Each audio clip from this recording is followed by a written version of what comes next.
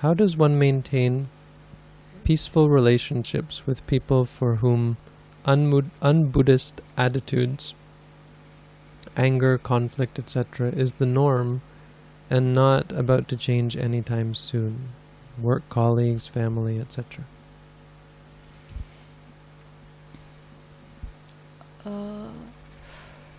I would say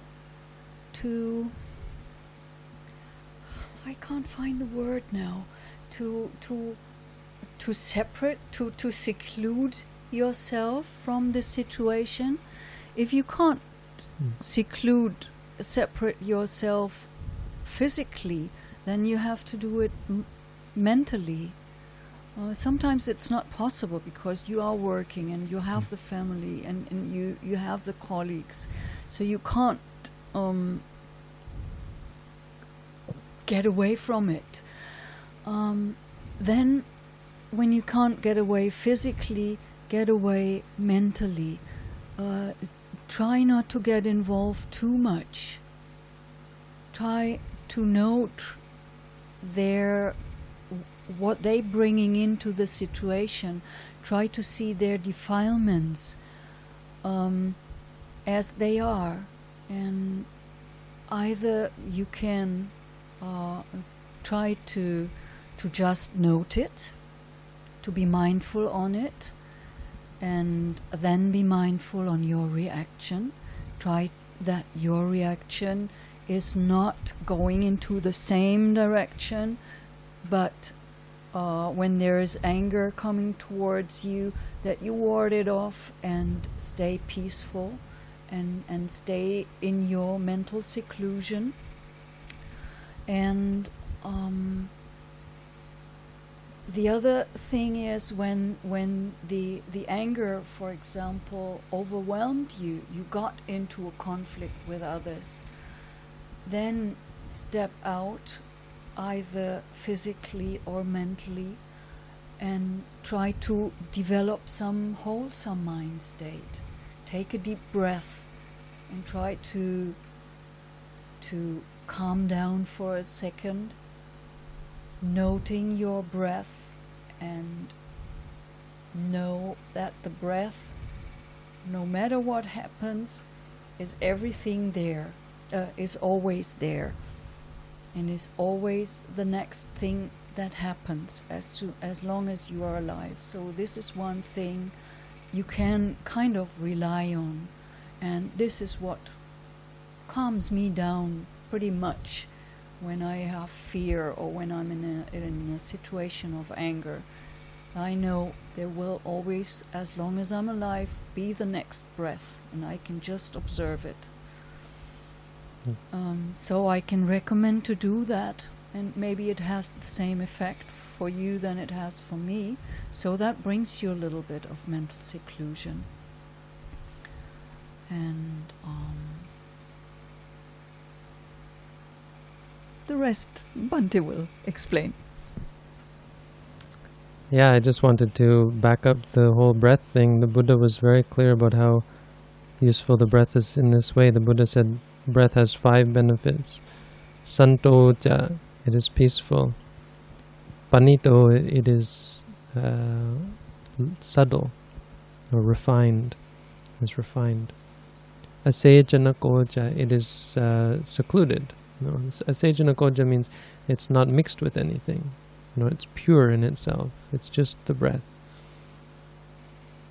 Sukhoja viharo, it leads one to be to dwell in happiness. And then upanupaneya kusal papakeya kusale dhamme thanaso antradapeti mupasamenti. Whatever unwholesome things have arisen, it in the here and now does away with them or gets rid of them. It allows you to see them clearly, to see them like specks on a pure cloth. So the breath is something that actually should be recommended for sure. I think that's really good. What I wanted to say was dealing with something a little specific in the question that's kind of implied there. Is the any expectation that we have. something that we might not realize is that even in trying to have mindful relationships with people, it's still an expectation. The expectation that we're going to have a peaceful, calm relationship with these people. You know, I've had relationships where I felt I was reasonably mindful and the other person was freaking out. Right? You're crazy, you're whatever, and just shouting at me. No. And no, I'm not trying to say that I was perfect in this situation, but I think it's in my mind it really wasn't, it wasn't a problem that this person was freaking out. It was a natural result of their level of stress and mental agitation.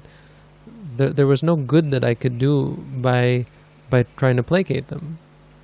In fact, it seemed to me the best thing for them to be able to realize, and it was, in fact, because I was calm and this person was yelling at me, and not this person, many people. I've had many relationships like this. I've had monks who were like this. There was once a monk who took a broomstick to my head. She was there. She saw it. I'm gonna hit you. I can witness. Has anyone ever told you they're gonna hit you in the head? He's like, I'm looking at him, and I just walked away. Yeah, he really walked calmly, and that made the whole situation so absurd, because there was that angry monk, and he had a completely different timing and a complete different. Yeah, I don't know other word than timing. Yeah, you really change the people by just being, mindful, and that doesn't mean that they're going to,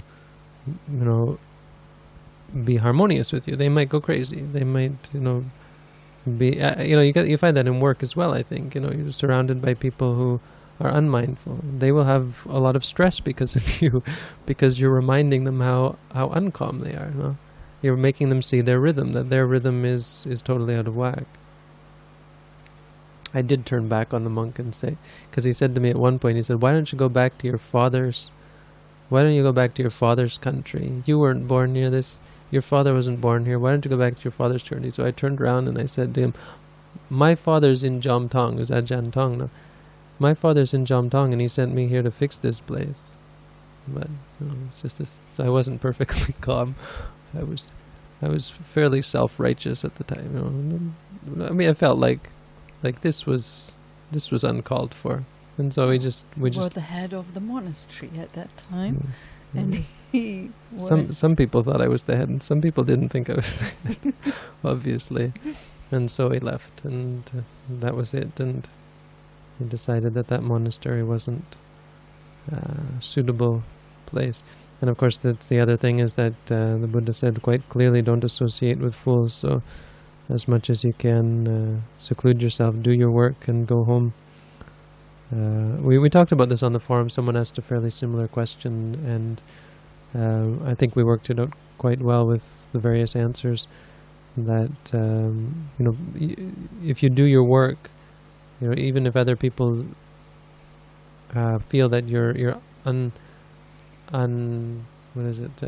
not working well with them or something, people feel like you're no longer communicating properly or so on, what you'll generally find is that the people who in charge respect you, because you're no longer you're no longer trying to cheat them, and you're no longer lazy, and you're a hard worker, and you stick to the task, and you're focused and concentrated, and so it's not really something to worry about. Rather than trying to have harmonious relationships with other people, worry about your side, and just try to be even actually better than that, better than having a harmonious relationship. Be a rock for these people. When there's the disharmony, you be the pillar of strength. Be friendly. Make yourself the good friend for them.